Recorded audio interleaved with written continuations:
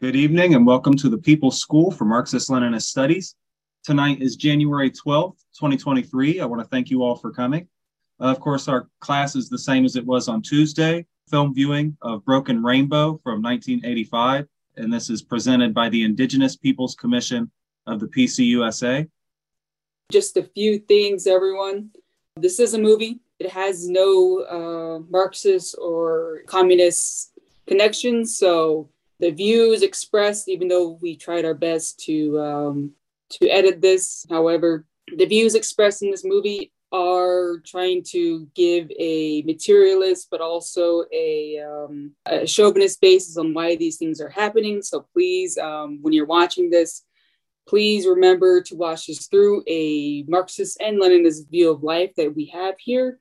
And so when you hear things such as white man's greed or white man this or Washington's government, just remember that the ruling class does use the U.S. government as its own apparatus for controlling many things happening on a domestic and international front. So please keep that in mind. The focus of this documentary, it showcases the events that took place during the 1980s when the U.S. federal government implemented a controversial policy on the relocation of over 10,000 Navajo inhabitants from their homeland. The material factors involved surrounding the involuntary relocation highlights the founding and the establishment of federal governments for the intent of facilitating the expropriation of mineral wealth by large corporations from indigenous lands. And even though we do have a lot of tribal governments that seem well-doing, they still very much follow the same Democratic or Republican line of the continuation of the expropriation of this wealth. So the use of the U.S. state apparatus ruled by monopoly capital in creating tensions between neighboring tribes to gain access to previously unavailable mineral wealth. That happened during that time. There was a contention that was facilitated that it was the Hopi versus the Navajo, or in other cases like this tribe versus that tribe. And you see it happening continuously over the past several hundred years to different places in South America, Central America, and Canada. So everything that's been happening is it rhymes continuously. If you look at certain issues today, like the San Carlos Apache Oak Flats, the government via the monopoly capitalist class, they all do the same thing over and over and over again, just in they use the same tactics and strategies over and over again. And you just have to understand that who the real driver is behind all of this expropriation, who the real driver is. It's not the government, it's not this, it's all of these entities from Peabody Coal, from all of these natural companies, these natural mineral extractors and all of those companies. So what we'll be watching today, just a brief overview, is the years of the 1980s, ending in the 1990s. Over 10,000 Navajos were forcefully relocated from the area known as Big Mountain in northeast Arizona. In the 1980s, Peabody Coal Corporation successfully campaigned to open an additional coal mine near the Big Mountain area. It represented the largest coal deposit in the U.S. at the time. The coal deposit in the area was estimated to be over $1 trillion, or $2.7 trillion when it's adjusted for inflation. However, the rise of natural gas production during the shale revolution in 2005 to 2010 has since reduced the demand for coal dramatically for the past 10 years, and which resulted in the last Peabody coal mine closing in 2019. This first part, there's two parts broken down, so you'll be watching the first part, is the reasons for the relocation and its effects. Okay, so in this, what you'll be watching briefly right here is just basically a real man's experience of the sudden transition to life under the capitalist mode of production. There are material interests as to the cause of the federal relocation policy for over 10,000 Navajo. As mentioned before, currently there are many examples across the US, across Canada, Central America, and South America of people's fights against mineral expropriation. And so I mentioned before the Oak Flats for the San Carlos Apaches, and one of the more famous resistance is the Standing Rock resistance. So they were able to successfully stop the Keystone Pipeline from being built in their unceded land. If you can see from the right-hand side of the slide, You can kind of get the geographical location from the movie. So when they're talking about Arizona and Navajo Nation, you can kind of see where the Navajo Nation lies. The Kayenta mine was the first mine built. The Black Mesa mine was the second mine built. And you can kind of see that Black Mesa it's just a geographical location, and you can kind of see where it kind of expands throughout the Hopi and Navajo reservation. Over on the bottom, kind of see where different parts of the coal went to inside and outside the Navajo reservation. So you can kind of see a Navajo generating station got some of that mine, and it was the largest coal power plant in the western United States. So that's and then you got Cholla Power Plant that also got a lot of that coal and a lot of other coal. All of this coal actually did power a lot of Southern California, Nevada, Arizona, New Mexico, and parts of Texas. Basically, also in this first part, you also get a brief history on the people and the culture of the Navajo and the Hopi. And you'll get to see interviews of the Big Mountain inhabitants and their way of life, and also with the Hopi also.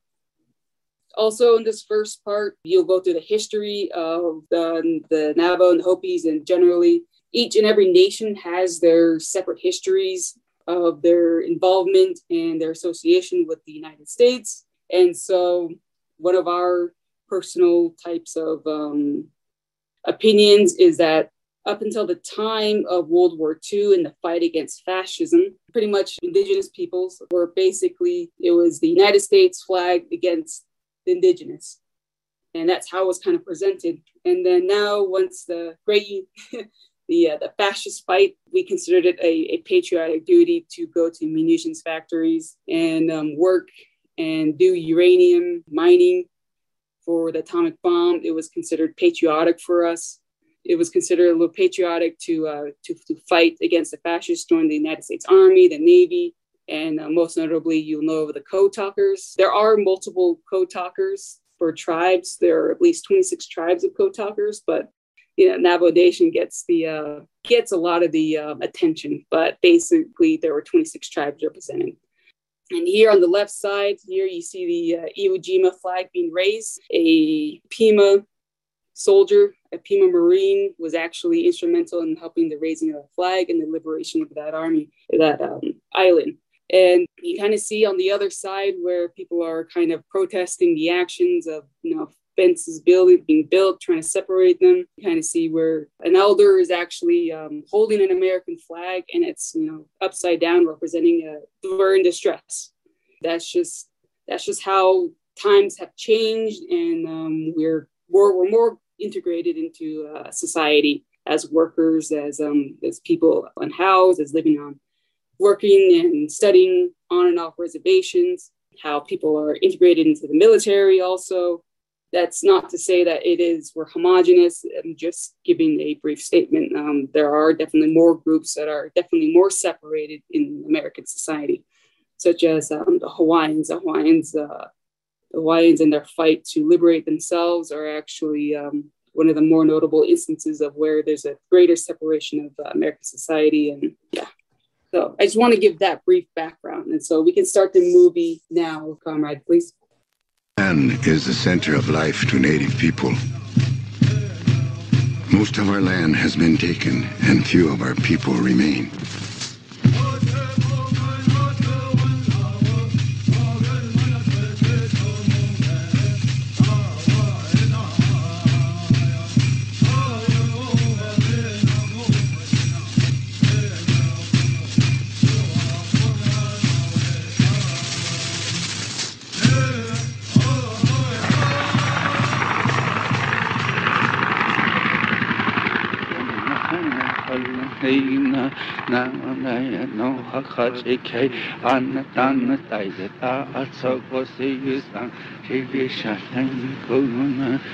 In 1974, Congress passed a law ordering 10,000 Navajo off their land.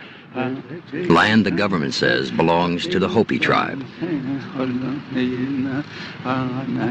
Congress has ordered the Navajo to move by 1986, despite the protests of the traditional Hopi and Navajo people. Chairman, I'm here today to to discuss the tragedy of relocating over 9,000 of my tribal people from their native homeland.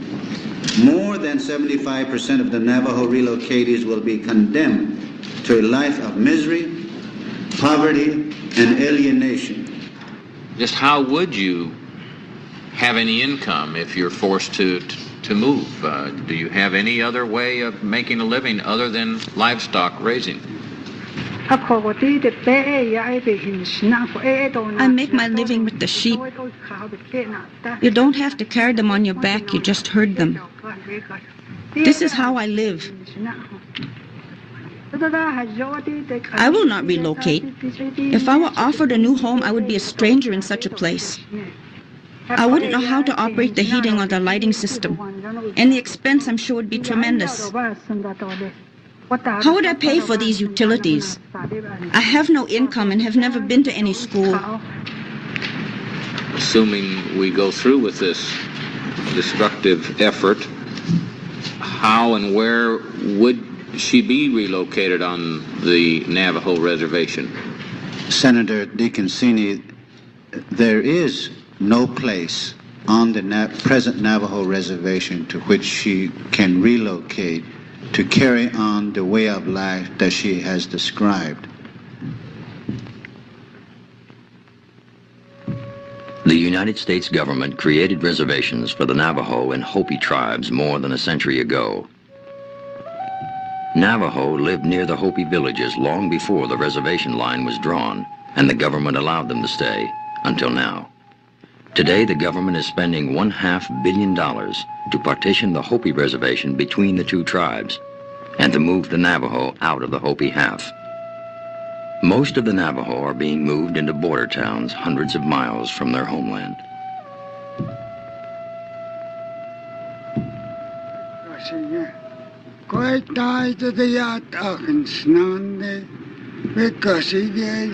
Before moving, I was living very well. The sheep and the cows were like a bank. It was good when I relied on them. Now I fall into hunger. My shoes are all worn out, and that is the truth.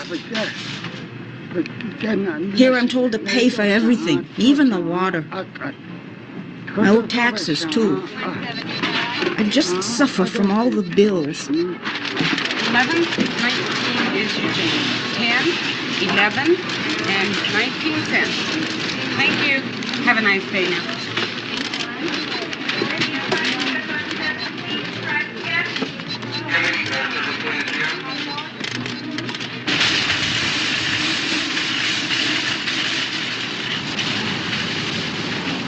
When Hosteen learned that his hogan had been deliberately burned down, he suffered a stroke. While he was in the hospital, his tract house was repossessed for non-payment of taxes and utility bills.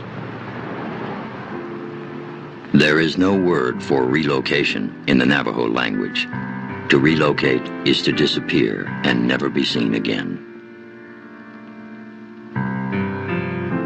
The old people of the earth tell stories. An old woman of the old ways, she said, I recall my joy in better days. Young warriors of the open rainbow said, tell me, is it true? Tell me, do some live out of beds and rents in the cities too? Is it true?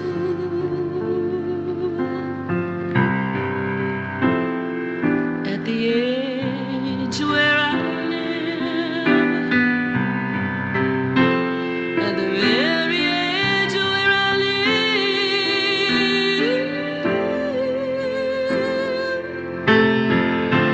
sweet home America.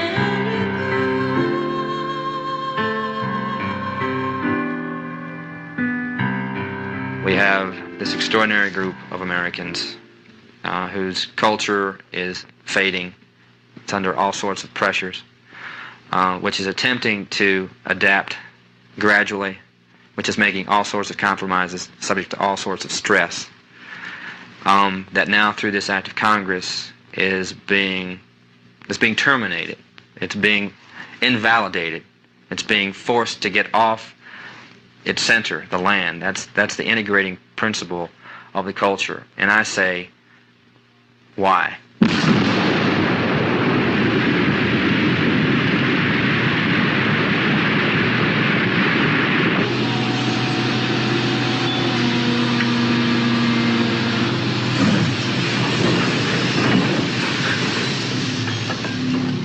Enormous quantities of minerals are buried here. On the Navajo reservation alone lie 100 million barrels of oil, 25 trillion cubic feet of natural gas, 80 billion pounds of uranium, and 50 billion tons of coal, by conservative estimates. The energy corporations want the resources under Indian land, and if necessary, the native people will be sacrificed.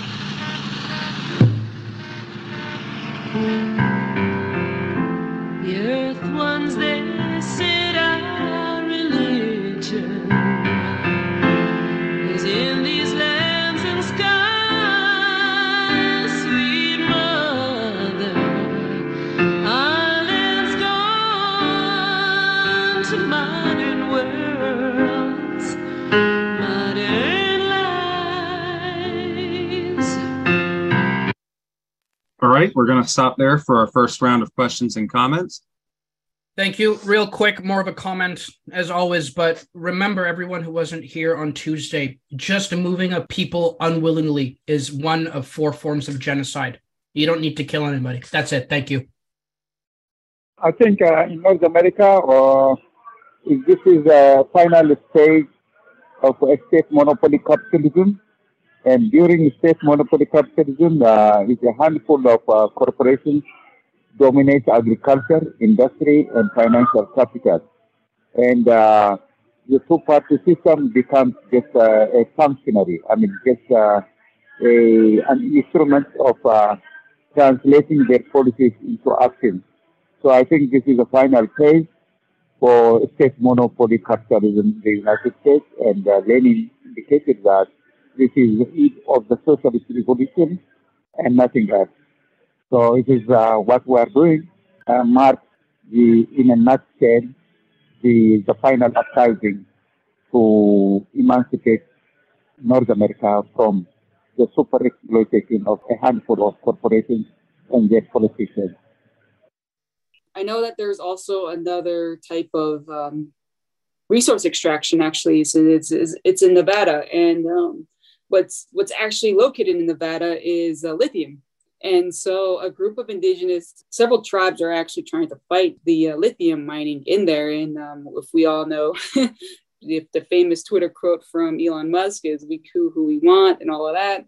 I just want to remind everyone that later on you'll see this, but a lot of our tribes were actually, our tribal governments were created to basically legally facilitate the expropriation of all this resource wealth. And today, and it's been growing more and more since like World War II, I said before, it's been growing more and more that the contradiction is labor and capital, because who is mining these areas? It's indigenous peoples that are mining these areas. And we're in the Peabody coal. We were the ones that were mining the coal up Black Mesa in Cayenta, the Laguna Pueblo, and other indigenous workers in the area were also mining their uranium that was located there in facilities that were happening, and the copper mines. And we're the ones that are going in there and actually doing the labor there. So we have to remember that there's still the underlying contradiction of labor and capital, and that's all. I just wanted to call attention to the fact that the bourgeoisie will never just say, "I want to take your resources." They always find whatever reason they think they can sell to the most people. And so in this case, they were saying, oh, they're living on Hopi land. Now, regardless of the fact that that wasn't actually true, they carved up the land and then decided that they couldn't live there. They made a reason that sounded like they could sell it to as many people as possible. They didn't just say, we're going to steal their resources. And you can see this in everything that the bourgeoisie do. We're not invading Afghanistan for their natural resources. We're doing it because they oppress their women and kill citizens and oppress protesters. It's something that is seen in every single time that the bourgeoisie engages in the more vicious forms of exploitation and expropriation of wealth from the working class and oppressed nationalities. And so we always have to be able to see through these lies. We have to train ourselves to recognize the propaganda from the capitalists for what it is and dig deeper. Follow the money, essentially. Follow the wealth. Follow what the capitalists gain from these lies. Thank you. I think that it is also interesting to know, like, the state of development of the reservation. They were talking about not having any form of primary or secondary education. We can go ahead and jump back to the film for a sec. The earthways and the new ecology. You know we were the first, believe me. We will be the last to keep the light for the earth.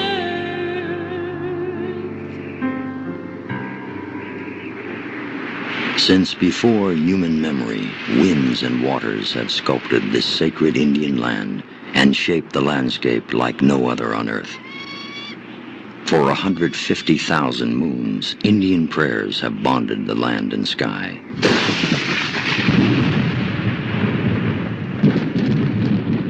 This was home, first for the Anasazi, stargazers and architects of antiquity. The Anasazi designed the blueprint for civilization in North America. Their descendants, the Hopi, are the oldest culture surviving today. The word Hopi means peace, and the Hopi have been a people of peace for thousands of years. The Hopis are a Pueblo people who live in villages atop the mesas that lie within the center of this disputed area. For centuries, they remained close to the mesas. They farmed plots in outlying areas, never going very far from the mesas because they always needed to be able to return to the villages to participate in the ceremonial life of the tribe. The Hopi have always lived with religion as the heart of their culture, the axis around which all life turns.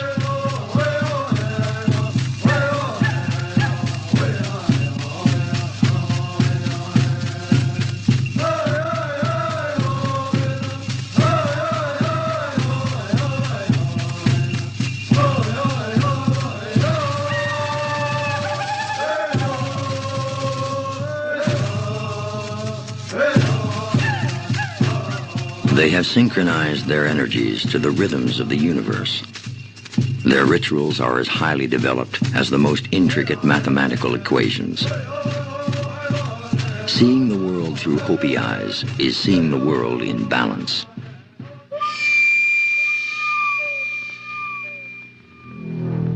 A 1,000 years ago, the Navajo, or Dene as they call themselves, migrated into the Southwest. According to their mythology, the Navajo came into existence through a circular opening called the Emergence Place. They settled within the 4 sacred mountains with the Hopi at the center. They, along with the Hopi, believed they were placed here to be caretakers of Mother Earth and to protect the sacred center of the continent.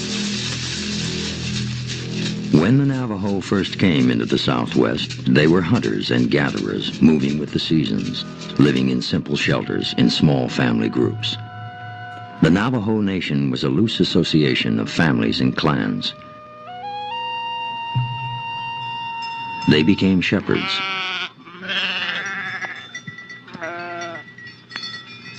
The Navajo believe that the sheep are gifts from the holy people.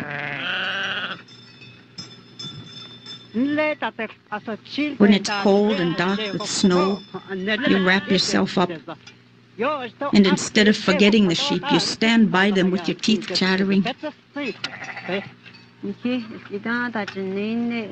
Long ago it was said, if your fingernails are frostbitten and your toenails are fallen off from herding sheep, only then do your sheep belong to you.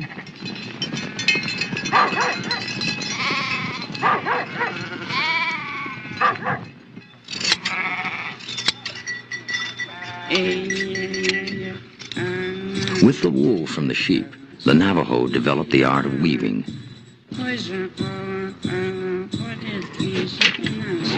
Their rugs became their primary source of income in the modern world.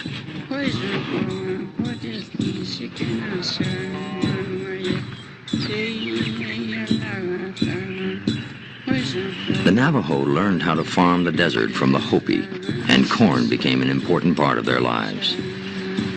With farming, the people became rooted.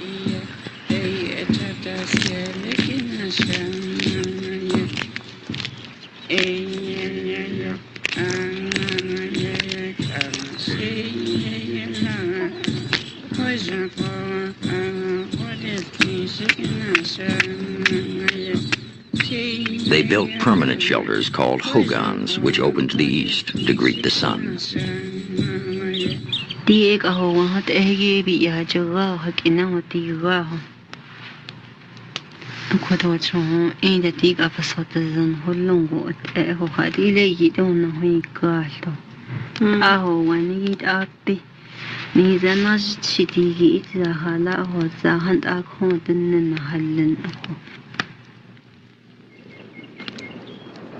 I was born where there were no enclosures, and everyone drew a free breath.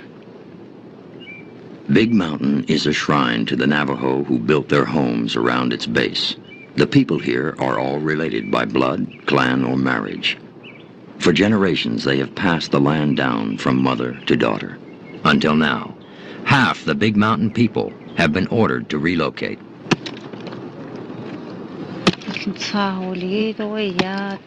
I'm a woman from Big Mountain. In our minds, we love this mountain very much. From the beginning, it was put here for us. I have children. I have a husband. I have the continuing generations of my family. This land must not be stolen from the coming generations.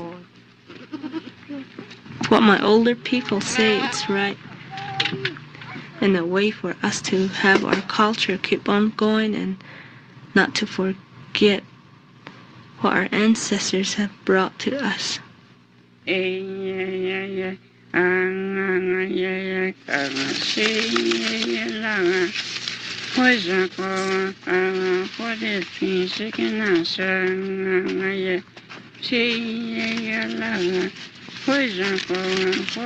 These ways were put here with us. We shake the pollen from the corn plant and offer it to the sun. The Holy Spirit protects us. We pray for ourselves in this way.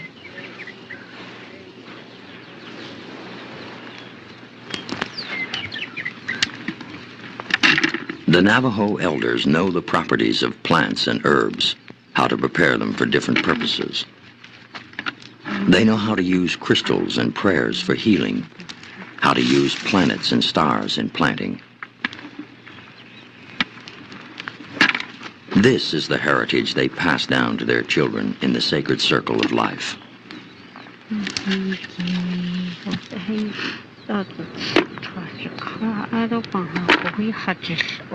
The juice from these berries will cure your eyes if they're irritated.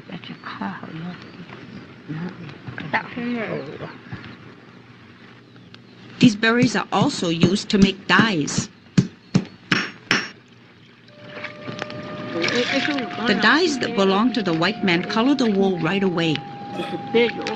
But with this, you have to let it sit for a long time before it will do that. We're going to stop for another round of questions and comments. Seeing Pueblo National Park, it reminds me of another thing where conservation seems to be taken as a look at what we are preserving as it was instead of let's actually enjoy the natural life as it is instead of some rare artifact that was found by white people and now no one can go back to it, even if it was older land that used to belong to someone else.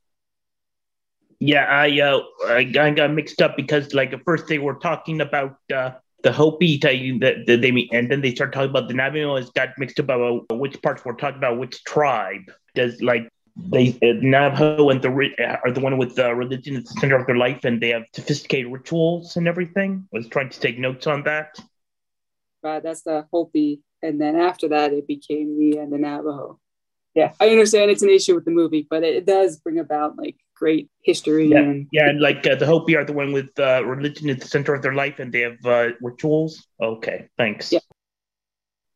So let me understand something because I like to break it down simply. Back in the 1600s or whatever, right? The white settlers came, moved the First Nations. I know there's a different tribe, but moved them basically once to land they didn't think mattered. And then once that land they didn't think mattered had coal, they wanted to move them again. So this is the second forced relocation. Thank you. Yeah. Okay. So quickly, back in the 1600s and up to, I think it happened in like 17, like in the age of Andrew Jackson. I believe that was when the famous Trail of Broken Tears, I think it was called. That's the most infamous one. And so that's when Cherokee and some other groups, they walked several thousand miles into what's known as the state of Oklahoma today. And so that was the first one. And there all those various second ones where some are pushed out, like the Chief Joseph Band. They tried to make their way to Canada, but they weren't able to. And now a lot of other tribes also. Some tribes like the Oglala Lakota in Dakota, I believe that they kept a lot of their, although smaller, but they also inhabited like us, a lot of the same areas as before, because I know they have a lot of Black Hills sentiment there too. I know it's just, but for us, the Navajo, our main one was in the years of 1864 to 1868, because before that, our main, especially in the West, our main interaction with white people, basically, it was the Navajos and the Western tribes versus the Spaniards and their whole colonial conquest there. And then so that was that. And then the Americans came to the West, and that's when the second time there was struggle. And that's when you had the 1864 to 1868 removal and relocation. Removal was what it was, like a long, and then you had the internment camp, and then we came back after we signed the treaty. And then this particular time in the 1990s and late 80s was the actual first time in recent history that about several thousand people have been relocated again, forcefully relocated since those treaty times. And that's what makes this significant, is because it happened most recently. So I have a comment and a question. My comment is just kind of to build off of what Comrade said about forced relocation being a form of genocide. The Nazi idea of Lebensraum was heavily based on Manifest Destiny and Andrew Jackson's aforementioned policies towards indigenous nations. We really cannot understate the genocidal policies that the American bourgeoisie have taken towards indigenous nations, as it served as a sort of a blueprint for many future fascist movements and ideologies. My question is, and please feel free to not answer this if it's answered later on in the movie, to what extent was the Hopi tribe involved in protesting this forced relocation? Earlier on, it shows a little bit of the Navajo response. I was just curious if the Hopi people were also involved in protesting this. Thank you.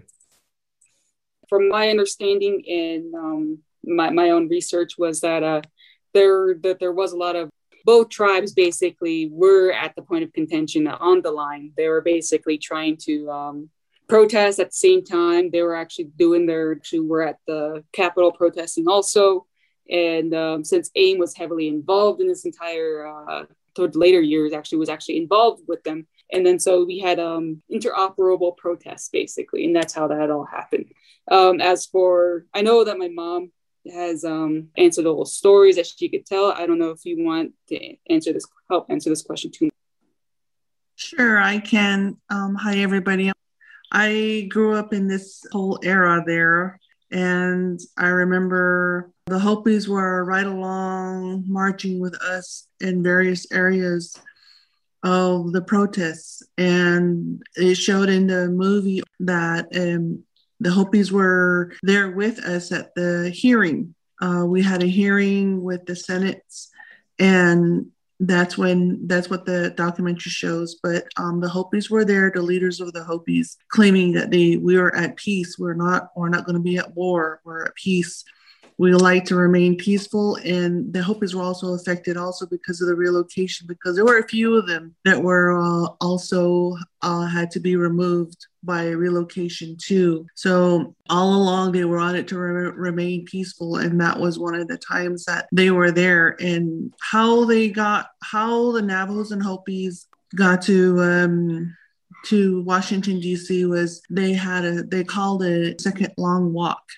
The first long walk will be discussed probably later on by the movie, but that was considered a second long walk, and they have a whole book if you are interested in that too. So all the grandmas you see and all the Hopis you see are there protesting that we did not want to have any forced relocation. So, but that's my 2 cents. What was the title of that book? Oh, it's called The Second Long Walk. Okay, thank you. Mm-hmm. Great, thank you. And also thank you for being here and giving us this information. I do believe too that this film makes mention of how these relocations and this treatment towards Indigenous Americans inspired the Nazis. So the good thing is it does actually make mention of that. So we'll go ahead and get back to the film. Call our soul. I really wish that Navajo leaders and Navajo people generally would take a look at this and say, we don't like it, it's rotten, it's unfair, we wish they had done it some other way. But we're Americans like everyone else, and we can change if we have to, and we'll find some more land that our kids will think is just as good as this land, and get on with it. I don't know who these white people are. I hear they come from someplace across the water. And now they're telling everyone what to do. Indians have been paying with their lives for the white man's greed since the arrival of Columbus.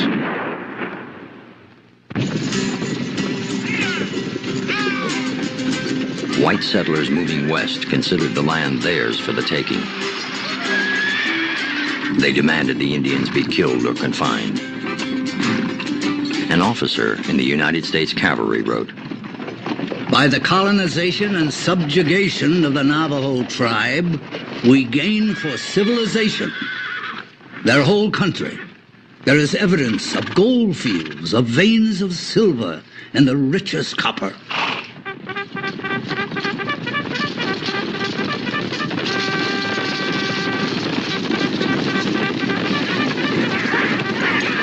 I have come to kill Indians, and I believe it is right and honorable to use any means under God's heaven."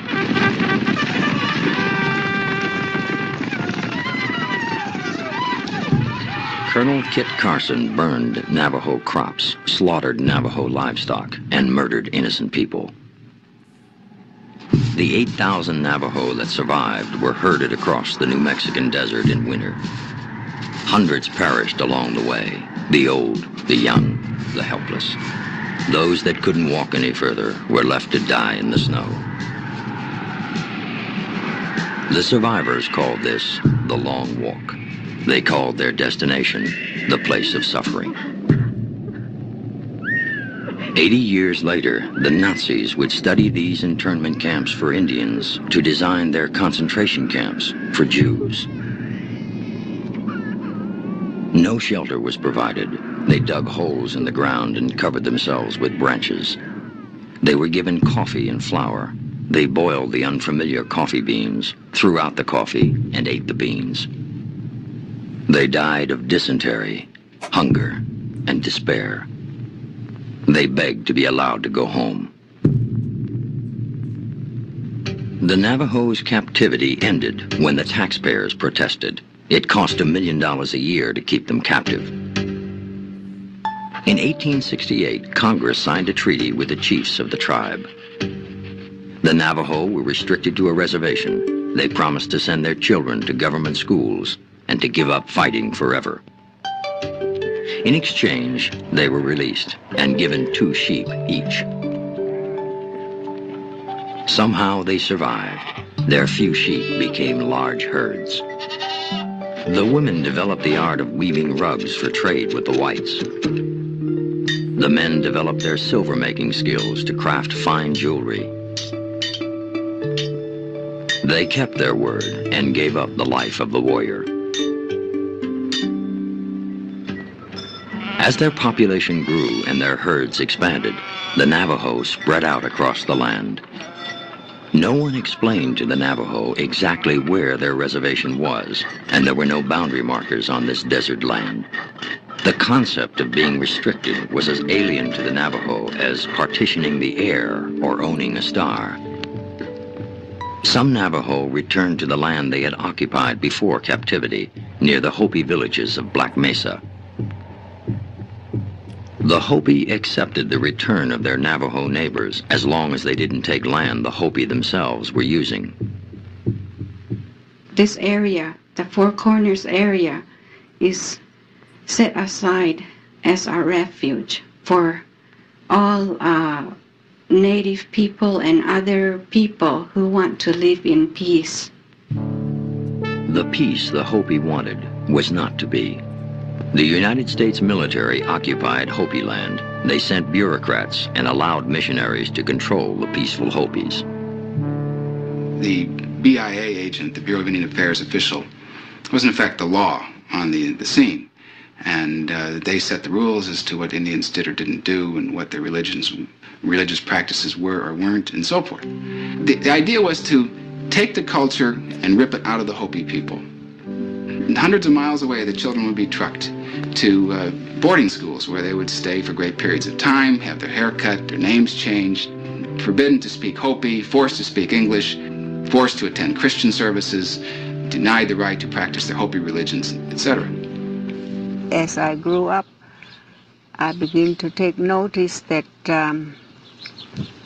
there were white people among us, you know, a few of them among us, and the people, our parents used to say to run when you see a Bahana coming, you know, they'll grab you and take you to school. They had to hire the army to come and get us and take us to Keams Canyon, which is a boarding school. And we stayed there for many years without ever coming home, and then we were older. And we sort of grew away from our people, you know. When the Hopis resisted this passively, they were summarily treated as criminals. There are documents in the archives which will show you photographs of whole groups of Hopi leaders hauled off to Alcatraz on the conviction of the local BIA agent.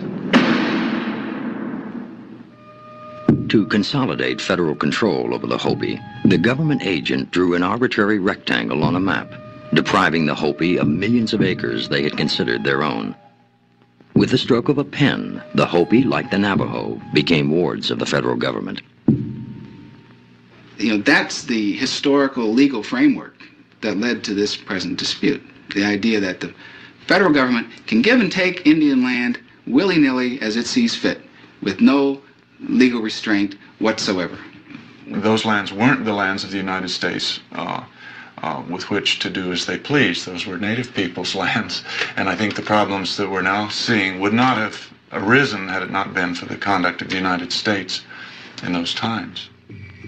There were 500 Navajo living inside the Hopi reservation when it was formed. The government not only allowed them to stay, but also encouraged more and more Navajo to move into the Hopi reservation.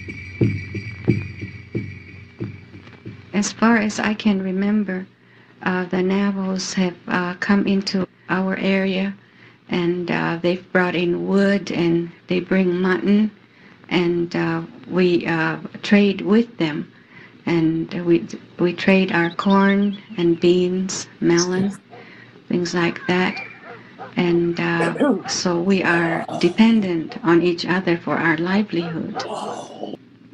In 1884, the Indian agent wrote, "The best of good feelings generally exists between these two tribes.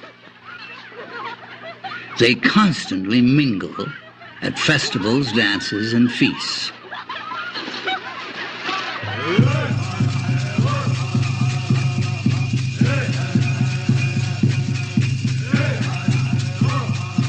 It was these dances that first drew white curiosity seekers to Hopi land.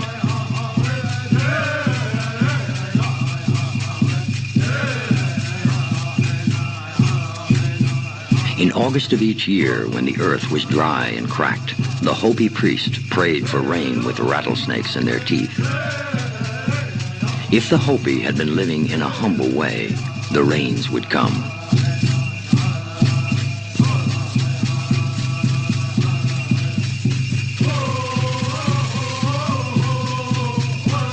The Hopi tried to teach the white Americans to respect the power of their ways. But their ceremonies, which echoed the archaic womb of human consciousness, resonated from a depth that few whites could comprehend. While the Hopi prayed for and with nature, the whites were hell-bent on conquering her. The completion of the Santa Fe Railroad accelerated the white man's penetration into Indian territory. The trains brought with them alcohol and diseases to which the Indians had no resistance. Small towns sprung up. Homesteaders and prospectors began settling on Indian lands. The influx of white settlers caused conflicts with the Navajo, whose own population had expanded rapidly. To protect the settlers and the Navajo from one another, the government was forced to expand the Navajo reservation until it completely surrounded the Hopi reservation. Having confined the Indians to land he thought worthless, the white man discovered that beneath the tangle of corn plant roots lay vast quantities of oil.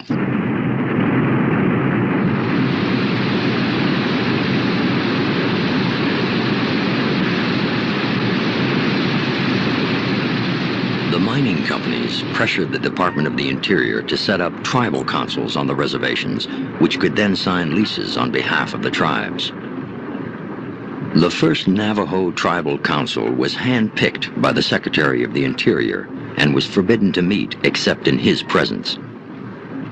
The Tribal Council was established in the 1920s to sign contracts on behalf of the Navajo people for energy development, for oil development at that time.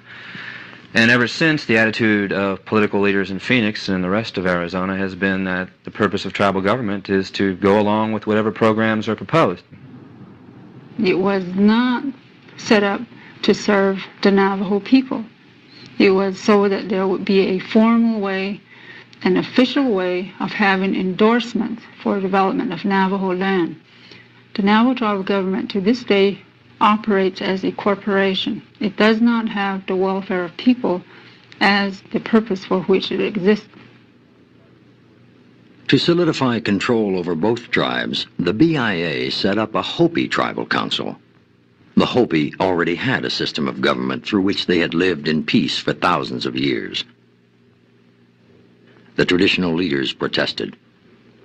We do not accept or recognize the Tribal Council, and we will never work with them because our work as Hopi traditional and religious leaders, we go through our ceremonies and other religious activity, and we sincerely believe that we are taking care of all living things on this earth, all people.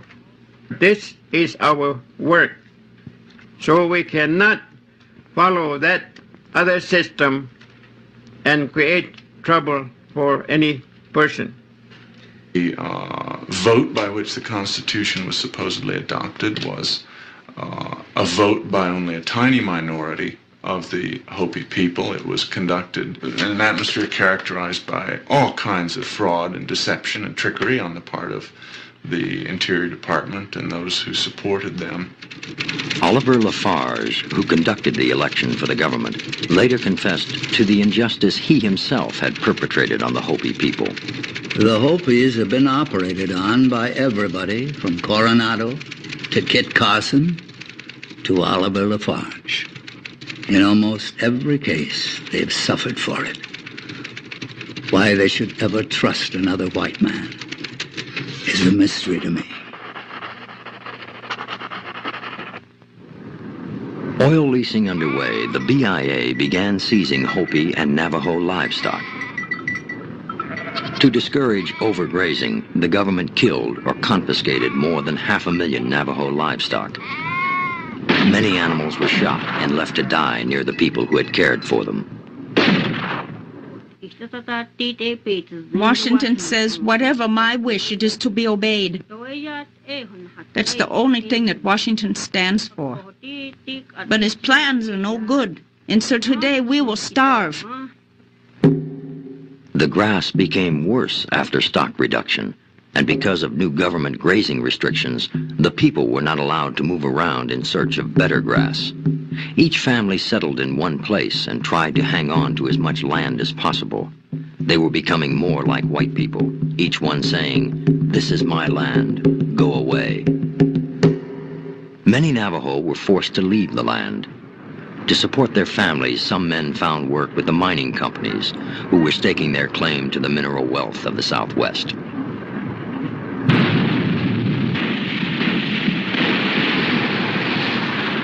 World War II changed the lives of the Navajo forever. Some Navajo went to work in munitions factories. Others mined the uranium that was used to make the atomic bomb. Neither the government nor the mining companies warned them of the dangers of radiation. Thousands of Navajo went to war. Many distinguished themselves. An elite corps of Navajo, the Code Talkers, used their ancient language to create a code that was never broken by the Japanese. The Navajo word for potato became the code word for grenade. Egg meant bomb. They transmitted thousands of messages without error, making a major contribution to the Allied victory in the Pacific.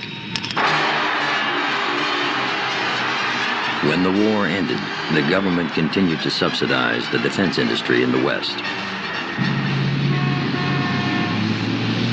As cities like Los Angeles, Phoenix, and Salt Lake were undergoing population explosions, their energy needs became excessive. The utility companies needed a new source of electric power. They began developing coal-fired power plants in the Four Corners region of the West.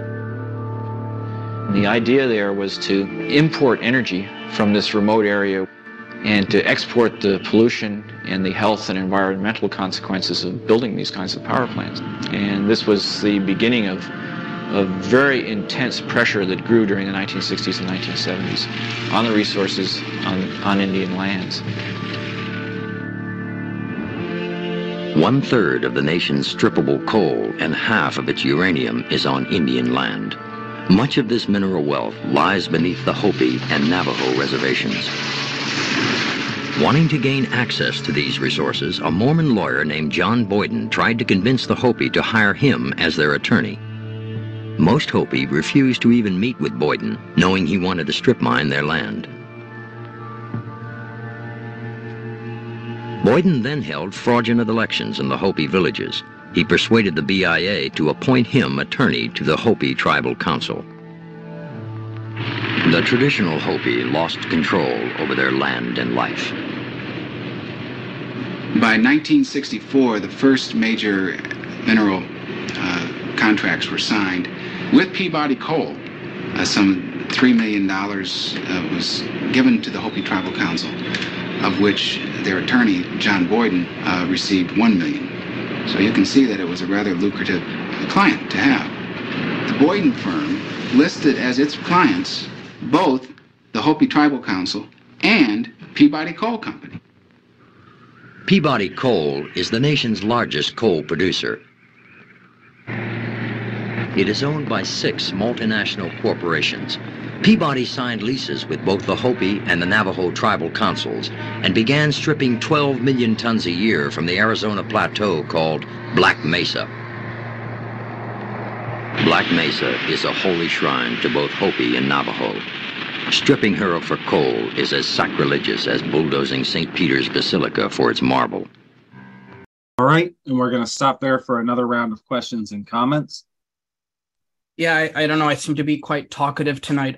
Basically just absolutely disgusting. I could feel my heart. That's it. Just disgusting. Thank you. Yeah, I was here on Tuesday as well, and I really enjoyed this class. And related to modern events, I guess for better or for worse, one of the interesting things of the special military operation in Ukraine by Russia is a lot of the soldiers there that are fighting. There are some Russians, but mainly a lot of them are actually they're Muslim from the Caucasus region, so basically Arabs, and then the other half are actually from Siberia, and they're basically the indigenous of Russia. And Russia has pretty much shown propaganda videos, just like the Navajo code talkers. They're using the Tuvans, the throat singers. They use them because obviously it's hard to understand the language. I don't know if that's a good thing that they're marketing it in that way. Perhaps in this way, it actually looks kind of bad. But I thought that's interesting that today, special military operation, that's why the Ukrainians call them orcs, because they're all Central Asians and Islam Muslims. I can give a response to that too. Yeah, I think we can see it as a way of how the USSR brought together different minorities and nationalities and ethnicities during their 80 years of socialism, basically. And I think that's just the remnants of all of that. That's the remnants of just the glue that they held together right now. That's in the Russian Federation. So I think ultimately it's a progressive thing that's actually from the old times, and that's all. Thank you, comrade. Really quick before I go to these next hands, I wanted to repeat something that was said on Tuesday, that basically there seemed to be a shift in, the relations between the indigenous community and, the rest of the United States, what gets deemed, the white man in this film after World War II, because they had fought and died together in that war. You had indigenous people that went, and not even just the code talkers, but people that, actually fought with guns and armor against the fascists in Germany. And so that, that really, changed the perspective for a lot of them. And so, it's one of the things that we need to think of too, is just how bad we've treated them, despite the way that they fought for us before, and even if they hadn't fought for us, what we've done to indigenous people has been insane. But, it's just one thing that I want everybody here to kind of take in when they watch this. So Comrade General Secretary Angelo, you have the floor. Yeah, there's a problem with the presentation, and it seems to be easy to do this, to blame in the struggle for women's equality. Who do you blame? The man. In the struggle against racism, who do you blame? The white. Same thing here. I think the enemy is not the man as opposed to the woman, and it's not the race, it is the class. That's the thing that bothers me about this. It constantly refers to the word white. The white worker who doesn't have anything has nothing to gain in oppressing an indigenous group of people, and neither does in any other struggle. So it's the ruling class that's basically in charge here. They're the ones who can make the rules, not the white worker who doesn't have a pot to you-know-what in. And so therefore, that has to be made clear in this presentation. It really does, because it could easily fall into the idea of settlers. I could see this falling into the idea of settlers. Thank you. Yeah, I have a question. Nixon in his campaign in 1968, one part of his campaign, it was important, is that he promoted what he called black capitalism. He wanted to create a capitalist black class because of what happened in the year before in 67, the year of the riots, the hot summer of 1967, when black communities erupted all over the country, right? So next year, he wanted to create a black capitalism. And Hampton at the time, he said, we don't want no black capitalism, you just want socialism, right? So anyway, my question was, well, and we know that Nixon, he kind of succeeded over the years since, we had Obama, we have Lloyd Austin, Pentagon chief, which is black and all that. So we know there's a black capitalist class or imperialist class. Do you know if they ever tried that with the indigenous Americans? Yeah. So there isn't much anything of indigenous capitalists, because there's no notable anyone who actually has a factory or anything like that. But there are notable individuals such as Secretary Deb Haaland. She used to be the representative for New Mexico too. And so she's heralded as a Democrat who's indigenous, and she's supposed to be she's supposed to be integrated into a lot of society. However, she is a millionaire, so she has quite a bit of wealth to her own name. And in matter of fact, the way that she actually does things is she doesn't really stand up to the Biden administration, and especially when it comes to resource extraction and all that. She's very quiet on those issues, but but when it's something that she doesn't have a lot of stake in, like Indian Child Welfare Act, she'll speak up against that. But she pretty much rides the line of the Democrats. That's a lot of what the indigenous politics do, is they ride the lines of the Democrats. They ride the lines of the ruling class. So that's all.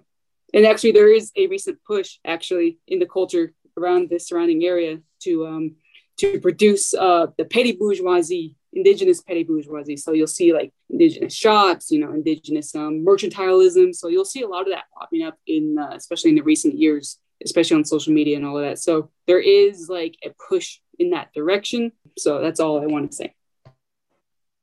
I just wanted to say, kind of regarding what Angelo had to say, that in the documentary, they mentioned that the taxpayers kind of protested against the detainment of Native Americans because of the costs. And I kind of quickly heard that, but yeah.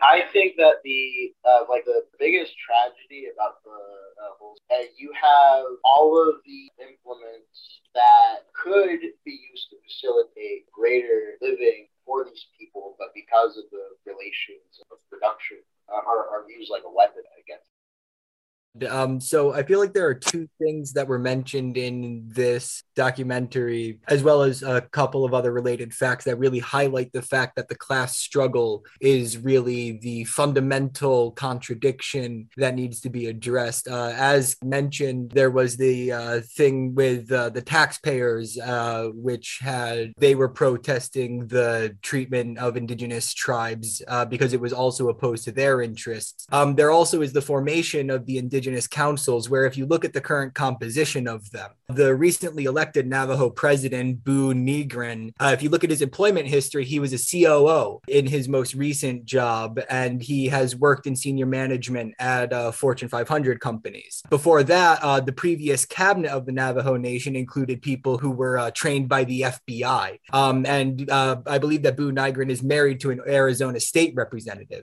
So although they may not be big bourgeoisie, they are essentially incorporated into the ruling class in one way or another. And through cooperation, through these national petty bourgeoisie, essentially, they're able to facilitate further exploitation of indigenous nations. So it still comes down to a class contradiction, which is exercised through national oppression. Thank you. So just a couple of things hinting actually in response to a lot of these inquiries. So Karl Marx wrote in Capital Volume 1, the discovery of gold and silver in America, the expropriation, enslavement, and entombment in the minds of the Aboriginal population, the beginning of the conquest and looting of the East Indies, the turning of Africa into a warren for the commercial hunting of Black people, signalizing the rosy dawn of the era of capitalist production. And, keep going. And then it goes, if money comes into the world with a congenital blood stain on one cheek, capital comes dripping from head to foot from every pore in blood and dirt. And that's from Marx's Capital. And we just have to remember that after the 1776 Progressive Revolution of the American Revolution, we have to remember that what came right afterwards was the primitive accumulation of capital. And so that's what you see heading into the West, from Manifest Destiny to all this relocation, is just the accumulation of, that's from that era, the primitive accumulation of capital. And from here, you keep seeing monopoly capital continuing to be the driving force behind all of these atrocities. So that's all. All right. Thank you, comrades.